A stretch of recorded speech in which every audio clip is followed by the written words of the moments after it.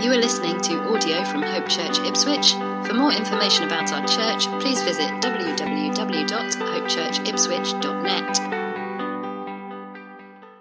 Over the last few months, we've been going through a series in the Bible, book of 1 Corinthians, and we are in a sort of kind of mini-series within the series looking at chapter 13, which is a very famous chapter of the Bible, all about love, and we're going to be looking at that in just a moment. Before we do that, can I just highlight a couple of things to you as well? On the 15th of March, we have a special prayer and vision night at the new building. That's a Friday night at 8 o'clock. That will mean there'll be free parking in the Borough Council car parks nearby. We'd love it if all of you could come along and join us for that evening. You're going to get a chance to see some of the works that have been done so far, and a chance to pray together, and a chance to see the plans that we have for the months to come, and to pray into those together, and pray more generally as well for our church and for all that God is going to do through us in the in that new building. So please do come and join us on the 15th of March.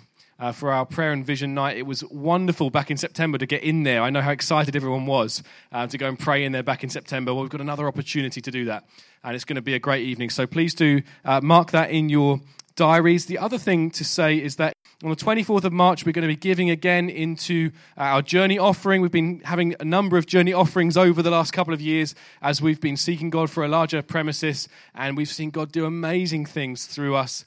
And so please can I ask you to consider whether you can give and how much you can give into this next offering. It might be that giving big looks like tens of pounds. It might be that giving big looks like thousands of pounds. But that for all of us, we would consider what can we give into this, and to consider how can we make sacrifices to give into this as well. So 1 month today, we're going to joyfully give into this into the journey offering as the plans are outworked at the new building.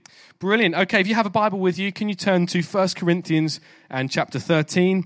1 Corinthians is a book in the New Testament, which is the second part of the Bible, and we've been working through it over the last 6 months now, something like that. It feels like longer. We've been working through this amazing letter written by a man called Paul to a church that he had started in Greece, a place called Corinth, and today we're going to be delving into probably the most famous verses in Corinthians, and probably some of the most famous verses in the whole of the Bible. If you've never been to church before, maybe this is your first time in church today, the chances are that you may have heard these verses, because they are famous verses that are often read out at weddings and funerals and so on. So we're going to read 1 Corinthians 13 and verses 1 to 7. If I speak in the tongues of men and of angels, but have not love, I am a noisy gong or a clanging cymbal. And if I have prophetic powers and understand all mysteries and all knowledge, and if I have all faith so as to remove mountains but have not love, I am nothing. If I give away all I have, and if I deliver up my body to be burned but have not love, I gain nothing. Love is patient and kind. Love does not envy or boast. It is not arrogant or rude. It does not insist on its own way. It is not irritable or resentful. It does not rejoice at wrongdoing, but rejoices with the truth. Love bears all things, believes all things, hopes all things, endures all things. Love never ends. Let's pray, shall we? Father, we thank you for your word. We pray that as we unpack it together now, that you would do a deep work in our hearts. Thank you that you have so evidently been amongst us this morning, and we pray that you would continue to touch us, touch our lives, touch our hearts as we tuck into your word together. Amen. Amen. Well, last week, Tim touched upon some of these verses when he was preaching, and helpfully reminded us that these verses, or as amazing as they are, some of the most incredible prose that you can find, some of the most incredible literature that you can find, they are not really verses in isolation. They are verses in a context. They come after chapter 12 and before chapter 14, which are the chapters that we have been delving into over these last few weeks. They are to be found right in the context of Paul talking to the church in Corinth about the fact that they are a body, that they are, as a church, they're a body, and individually members of it. each with a part to play, each with gifting to bring to build up the church.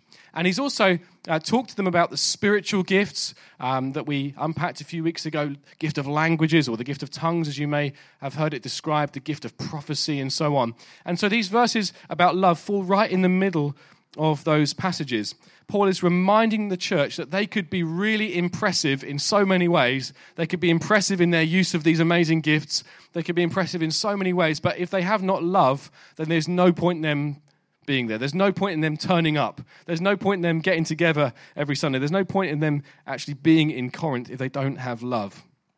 And as we delve a little deeper into this passage today, let's remember that we get to the fullest and most challenging meaning of these verses when we carefully apply it in the life of a local church. When we carefully apply these verses into the life of the church. It's not going to be, these verses aren't going to be understood at their deepest level if they're just read out at a memorial service or at a wedding. It is literature of the highest quality, but it finds its grounding in the day-to-day life of the church, in the day-to-day life of real community, and in fact of messy community. That's what church is like. It can be messy at times. It's not perfect, and people get things wrong a lot.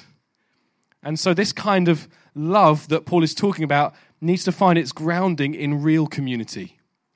The church is the context in which this love gets played out. It's the very best context, and it's the place that needs this kind of love. Why does a church need this kind of love? Well, firstly, because of our diversity. Just looking out amongst us, we are from a whole bunch of different places, different backgrounds, different ways of approaching life. And with that is so much wonderful stuff, so much stuff that we celebrate, but also challenges as well as we try and work out where each other are coming from on different things. Difference in expectations, differences in experience, all kinds of diversity amongst us. And that kind of diversity needs this kind of love. It needs a patient love. It needs a kind love. It needs a love that bears all things. It needs a love that endures all things. Not only our diversity, but also the fact that we are saints, those of us who have placed our faith in Jesus, which is many of us here, we're saints, but we're saints who also have sinful attitudes still. We're saints who also get things wrong. And you might be thinking, what has sin got to do with this? Well, let me put it to you like this. If there were two of you, you wouldn't get on with each other. Let that sink in for a moment. If there were two of you, you might think, I'm a pretty good person. If there were two of you, you would not get on with each other. You would wind each other up. You'd rub each other up the wrong way. Because although we are saints and made right with God through what Jesus has done for us, we still get things wrong. We're still clumsy in some ways. And so we need to have this kind of love. It requires this kind of loving patience and endurance and kindness. So Paul is laying out here what this love looks like in community. And Tim helpfully showed us last week that this has a lot to do with the way we use spiritual gifts in the church community. But what I want to focus on today is more generally in our community, in our families, in our groups, in our marriages, how can these verses help us? I'm going to ask the question, what does this love look like? What does this love look like? And then to help us some more, I'm going to look at what does this love not look like? And then I'm going to aim to show us something of Jesus, and we're going to see this beautiful chapter come to living color as we see it in the life of Jesus. So firstly, what does this love look like? Well, some of you, if you're reading a King James Version Bible, some of you, you like it old school, and you've got a King James version. I know that one or two of you are nodding and smiling here. And in your version, it might say something like this: charity suffereth long. I'm not mocking, I'm just saying that's what it says. Charity is kind. Charity envieth not. That's what it might say in your translation. Well, why did the people who translated the scriptures into English, and the first translation of that being the King James Version, why do they use the word charity there? Why that instead of more generally using the word love? Well, it's because this letter that we've read together, this letter of 1 Corinthians, was written to a church in Greece, and unsurprisingly, it was written in Greek. And the Greeks have 6 different words for love. 6 different words for love, and 3 of them we find in the Bible. We see 3 different words for love in the New Testament. And so it's important to kind of work out exactly what kind of love is the Apostle Paul talking about here? The three words that we see for love in the New Testament are these: storge, I think I'm pronouncing this roughly right, philia, and agape. So storge is a brotherly affection. It's an affection that comes naturally. It's an affection that comes between a mother and a child and its mother. It's just something that is an innate love that just happens because you're just naturally in a close relationship with someone. And then there's philia, which is it's a love or an affection that sees something in someone that they like. This love is called out of someone's heart by the qualities in another person. This is more like the friendships we choose. So we might see something in someone and we say, I like that, I want to get to know them more. I love that person because of the qualities they have. We love them for who they are and what they're like. And then there's agape. This love is a love that keeps on loving even when the loved one is unresponsive, unkind, unlovely, and unworthy. It is an unconditional love. And agape desires only the good of the one loved. It's a consuming passion for the well-being of others. That's the word we're reading here. So when you see here, love is patient, love is kind, it's the word agape, which is this unconditional love. And it's the word that's most commonly used for love in the New Testament, over 320 times. This is really God's love for us. This is describing God's love for us. It's not a lot to do with our quality. It has everything to do with his quality. It's not about some innate stuff within us that God saw that he liked and thought, I'm going to love that person because there's something within that I like. But actually, it's a love that he lavishes upon us because of his quality. Agape is a uniquely Christ-like kind of love. It's a love for the utterly unworthy. A love which proceeds from a God who is love. It proceeds rather from the nature of the lover rather than from any merit in the beloved. So this week it was half term and I had a couple of days off and I was sitting down relaxing one morning and we had a knock on the door and I opened the door and there was two very lovely Jehovah's Witnesses at the door. And we got into I kind of wanted to shut it down quite early, actually. So they said, do you believe in the Bible? I said, yes, I do. I'm a pastor. And I kind of wanted that to be the end of the conversation because I wanted to go and chill out. And they were, oh, that's interesting. And then they started asking lots of questions. And we had a good chat. They were very lovely people. And as we got to the end of our conversation, I just asked them this. Do you believe that God is love? Do you believe that God is love? And they said, yes, we believe God is love. It says it in 1 John chapter 4. God is love. I said, but if you don't believe that God is three in one, like I do, if you believe that Jesus was created at a later date, if you don't believe that the Holy Spirit is God, then there was a time when Jehovah was on his own, when actually he wasn't innately love, where he couldn't have been described as love because there was no one for him to love. So there was something about him that was not love. In fact, he could not have been in any way described as love. And I just asked them the question, do you believe that God is love? And they said they're going to go away and think about it. And they may come back. Now, I don't know if I'm now blacklisted, so they're not going to come and knock on my door anymore, or whether or not now I'm on a special prayer list because I'm a pastor and they think, well, if they can get me, they might, I don't know. So, but they were very lovely. And the point that I was trying to show them was this, that God has always been and will always be love. That he has, in eternity past, been love and he will always be love. He has always been a loving community of Father, Son, and Holy Spirit. He has always been a self-giving lover. He's been a self-giving lover for all eternity. How could he be if he were not Father, Son, and Holy Spirit? God is love. And that's only possible if he has always expressed love. God has always been and will always be love in and of himself. That's who he is. And this agape, self-giving, unconditional love is what the love of God looks like. This is the word that Paul is using here. It isn't just a love that comes naturally between a mother and a child. It's not a love that sees something good in someone and chooses to love them because they like what they see. No, this is a love that is so much greater. This is a supernatural kind of love. It's a kind of love that Paul wanted to define the church in Corinth. He wanted this to be the love that defined them. And he would want this to be the love that defines Hope Church. It's patient and it's kind and it's unconditional love. So we've looked a little at what does this love look like? What does it not look like? The reason I'm focusing on this is because in this passage, Paul writes, love does not, or love is not. He actually spends some time saying what love is not in order to paint what love is. And I think he took this approach because he's seen some things in the church that have shown him that these guys need to learn some things about love. They need to grasp some core truths about love.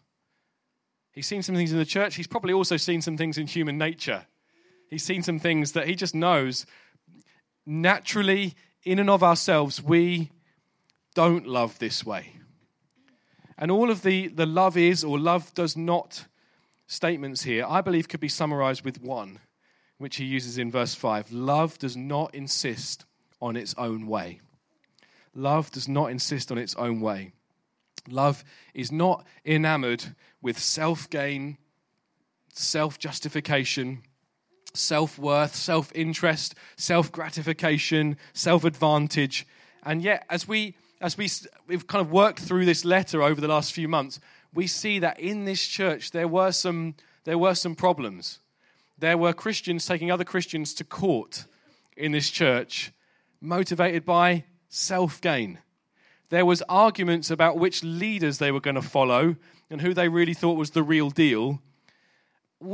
Petty arguments, but what's at the root of most arguments? It's self-justification. I want to be right. I want to be the winner here.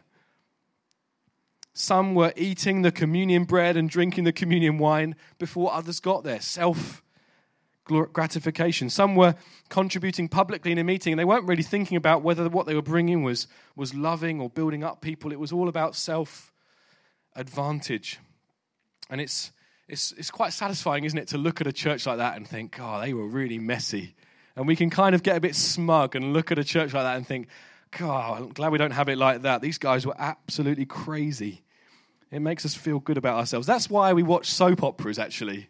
That's why we watch soaps, because it makes us feel good about ourselves. We look at I used to watch EastEnders sort of 7 or 8 years ago, and I used to think, my life isn't so bad. I could be Phil Mitchell. I could be being shot at every few years. That's why people watch soap operas, because they want to feel less bad about my life. I'm going to watch some people on a screen who are more miserable than me. And sometimes we can look at these Bible verses and we think, well, this church was a mess. And we can think, I feel a bit better about myself, feel a bit better about my church now. But the reality is it's quite exposing. When we read this passage and we put Jesus' name in the place of love, and we say Jesus is patient, Jesus is kind, Jesus does not envy or boast, Jesus is not arrogant or rude, Jesus doesn't insist on his own way. When we read that, we can think, yeah, I can say that about Jesus, and it's totally true. But then if you try to put your own name in there, it becomes quite exposing, doesn't it? Tom is patient and kind. Tom does not envy or boast. Tom is not arrogant or rude. Tom does not insist on his own way. He's not irritable. I think, man, this is exposing, because I don't love like Jesus loves. It's not just the church in Corinth that have this problem. Why? Because we tend to love ourselves more than we love other people, or even God. And even when we try to love people with selfless love, our selfish love gets in the way, doesn't it? It gets in the way again and again. If we find it hard to do what this love chapter tells us to do, this is a clear sign to us that our love is dominated by selfish affections. And selfishness is really ingrained in our culture. And in the West, we celebrate selfishness. We say that, putting our own needs first, that's a sign of good health. That's a virtue. Look after number one. And it sounds like a shocking statement, but I do believe this is the spirit of our age. I'll read this out to you. This is a psychologist from the last century who's very influential, a guy called Erich Fromm. He says this: our highest calling in life is precisely to take loving care of ourselves. It sounds shocking, doesn't it? But actually, we can know this to be true of our lives, many of us before we came to know Jesus, and still something that we have to to deal with in our lives, even having come to know him.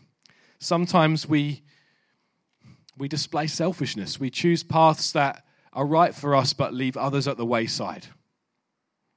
And maybe you know that to be true of your life. You've chosen paths and it's left others in the lurch. It might be that as a manager, you've taken decisions that were right for you but not for the good of the company. Or as a father or a husband, you've made decisions that were motivated by selfish gain, and it's left others really, really hurt. It might be that as a son or a daughter, you've taken decisions that have really hurt your parents and you've only thought about yourself. We choose selfishness often. We choose our own way often. We insist on our own way often, and it leaves others by the wayside. Shirley MacLaine, many of you of a different generation to me will remember her, very famous Hollywood actress. She's still alive, Wikipedia tells me. She said this: the only sustaining love involvement is with yourself. When you look back on your life and try to figure out where you've been and where you are going, when you look back at your work, your love affairs, your marriages, your children, your pain, your happiness, when you examine all that closely, what you really find out is that the only person you really go to bed with is yourself. The only thing you have is working to the consummation of your identity. And this is where she's really honest. She says this: and that's what I've been trying to do all my life. And maybe that's our story. Maybe that's your story. Maybe that's your story before you came to know Jesus. I was just living for the consummation of my own identity. I was living for myself. The only person I really cared about was myself. And maybe you've left people by the wayside as a result of that. And maybe you're in that place now and you haven't yet given your life to Jesus. I want to tell you this morning, all this God of love we've been singing about, he loves you and he hasn't given up on you. And he really, really wants to show this love to you, and it will transform your life. And this morning there is an opportunity for you to be born again, for that old life to go and for a new life to come. So maybe you can relate to this. Maybe it might not be as tragic as the consequences I've said, but maybe you can recognize this in your life. You're engaged in an argument with someone, and partway through the argument you've kind of clicked, yeah, they've got a point here. Maybe they're right here, but you will not let it go. You will not let them win.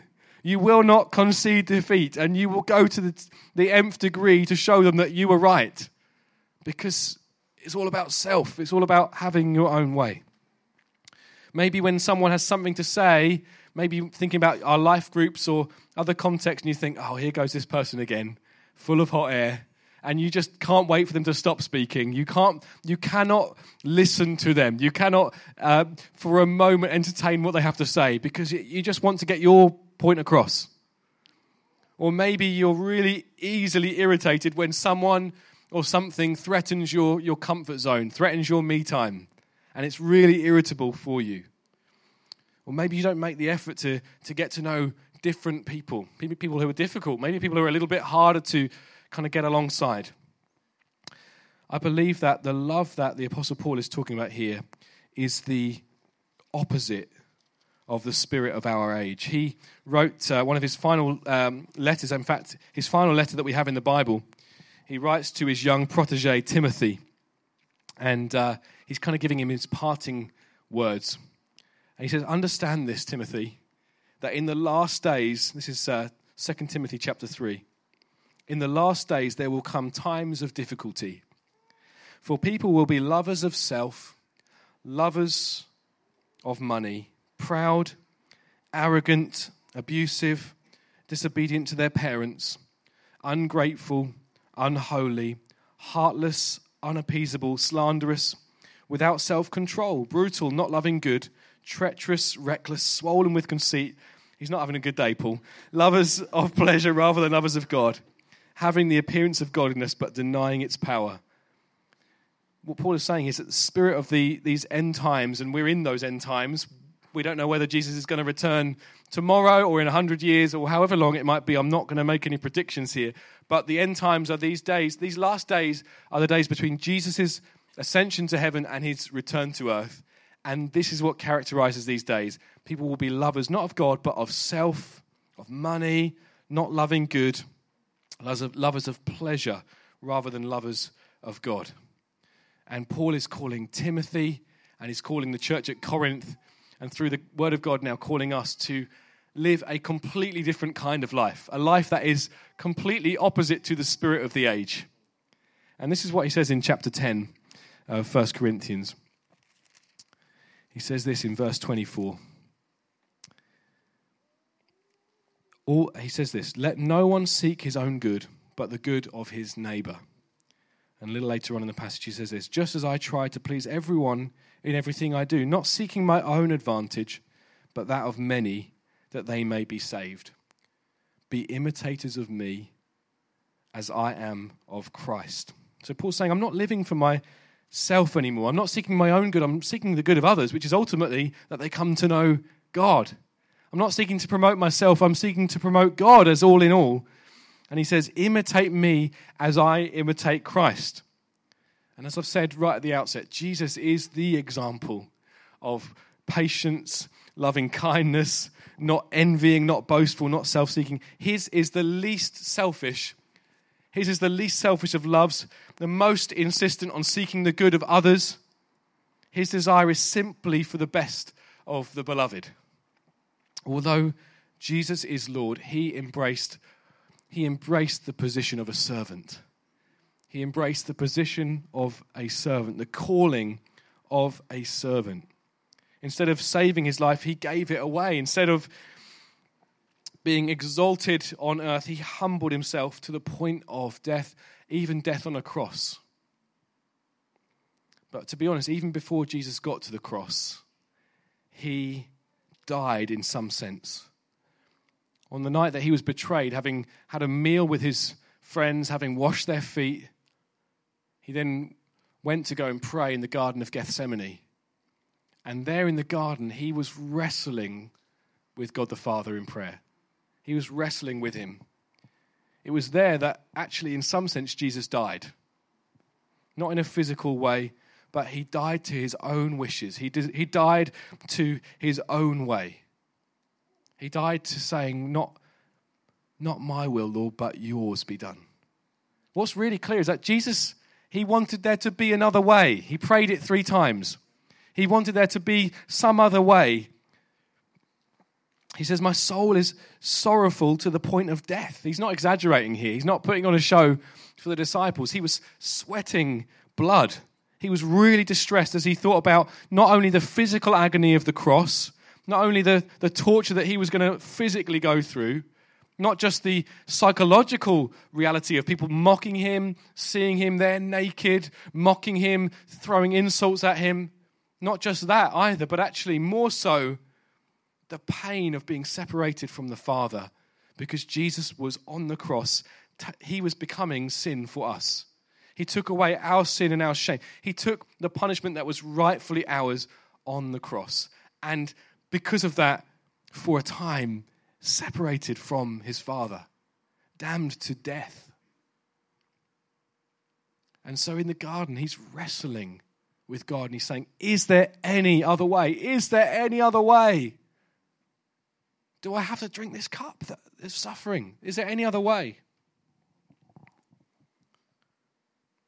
Given the choice, he would have preferred not to bear the weight of our sin in that way.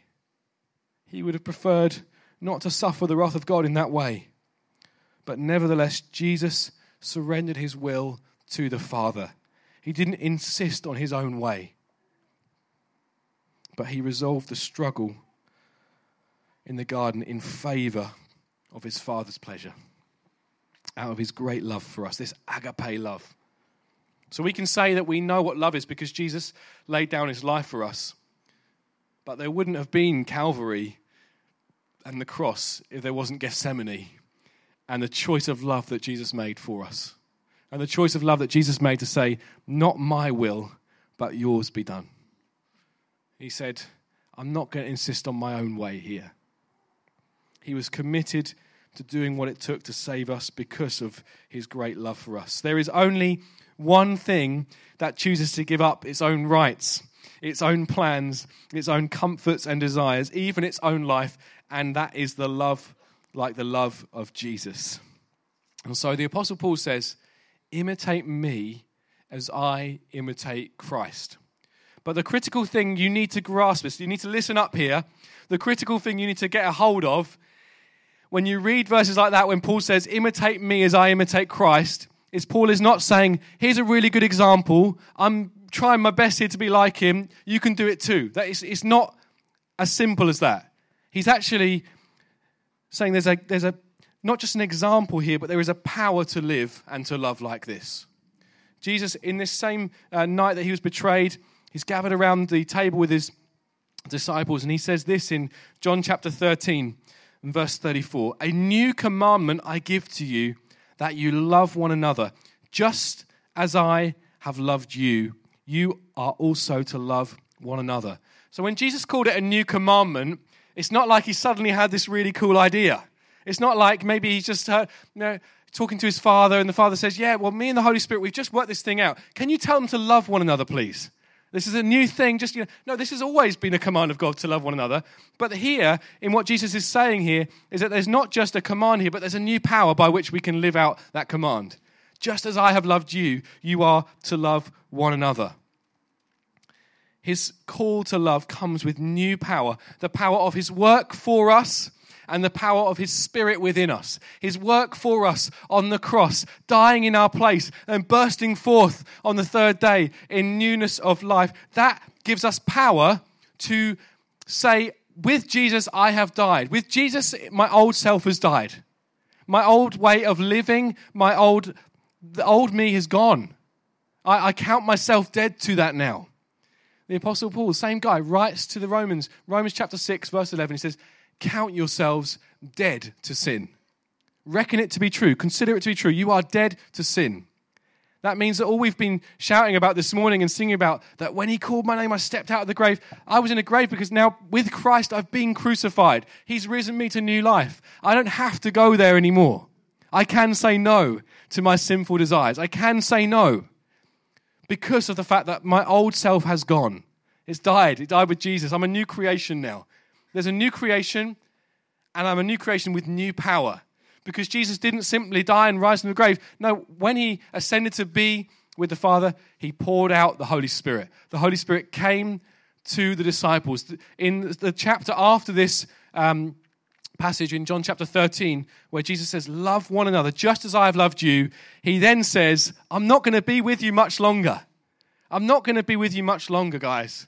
Imagine the horror they would have felt. But he says, I'm going to send a helper. I'm going to send the Comforter. I'm going to send the Holy Spirit. And it's better that I go so that he can come. He's not going to come unless I go. And what could be better about having Jesus physically in the room with us?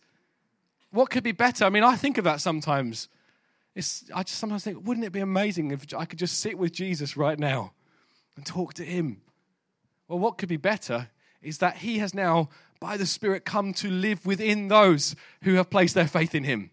He's come and he's now empowering us to live this life of love. It's not like we have to squeeze our eyes tight and think, I've got to try and follow Jesus. I've got to try and be like him. No, he's given us power to say no to our old way of life, to say, I'm no longer that person. I can say no to my sinful desires. I can say no to this temptation. I can say no to self-gratification and self-gain. I can say no to those things. And by the power of the Spirit, I can walk into selflessness with his power within me, empowering me to be a servant like Jesus. Paul is not giving us a list of to-dos here in chapter 13 that we can look on and be despairing at. No, he's actually giving us a whole description of love here that we can be in awe at and think, that's God's love for me. That is God's love for me. It's self-giving. It's not proud. It's kind. It's patient. And as we get wowed by that love more and more, as we come to see what that love led to, it led to the cross. It led to Jesus dying in our place. That gives us a power to say, no, I'm not going to go there anymore. And we see that we've now been enabled to live this kind of life. We're going to get it wrong. We're going to make mistakes. But we've now been enabled to live a life of selflessness. I'm no longer that selfish person. I'm a new creation. with the Spirit within me. We can, with the Spirit within us, we can treat and prefer others as if they were Christ. So we can have people in our homes, and sometimes that's really costly to us in time or money or whatever it might be, and we can say, I'm going to treat them as if they were Christ. And if Jesus was walking down your street, you would make some room at the table, wouldn't you? And you'd put on a banquet for him. You say, Jesus, come and eat with me. Have the best biscuits. you put it all on for Jesus. And so we can now say, well, I'm going to treat those people as if it was Jesus. And in conversations, we can let someone speak and we can listen well as if we were listening to Jesus, as if it was Jesus in front of us. And they might not be anywhere near as profound as Jesus. They're not going to be. But we can give them the time of day and listen because it's like we're listening to Jesus. We're treating them as if they were him. We can embrace our calling to be servants, whatever our position or status. We can say, I only want to serve. I don't care what it looks like. I just want to serve. Whatever the cost, whatever the role, whatever the amount of recognition, I just want to serve. I want to be like Jesus. I want to embrace the calling of a servant. We can, by the Spirit, be less insistent on having our own way and more consistent in putting others first. And we have opportunities to do that. Even after this service, we have opportunities to do that. We can do this as we behold Jesus on the cross, as we behold him bursting forth to new life, the one who made an end to our sin, the one who has made us new creations, the one who has changed our lives. We can live this life of love with his Spirit within us. So let's stand together. I'd love to pray for us, and then I'd love it if we just revel in his love for a time. God, I want you to change me. I want you to make me more like Jesus. I want to be so overwhelmed by this love. I want to be so I want to be wowed by it, Lord. I want to look at this and not be despairing, thinking I can't measure up to that, but I want to be reminded that this is the love that you have for me. It's patient, it's kind, it endures. It will always go on and on, as we heard earlier on. Lord, we want to be those that count ourselves as dead to selfishness. We want to be those that say, no, that was me, but that's not who I am anymore, because Jesus has saved me and he's made me a new creation. We want to be those who, in the example of Jesus and by the power of his Spirit, say, not my will, but yours, Lord. Help us to be servants. Lord, I want to pray that we would be an impressive church simply because we love one another well. Nothing more, Lord. Nothing more than that. I want us to get your priorities right in our church. Help us to love each other well. For your glory, we pray. Thank you for listening to audio from Hope Church Ipswich. Please feel free to make a copy of this content, but please do not edit the content in any way.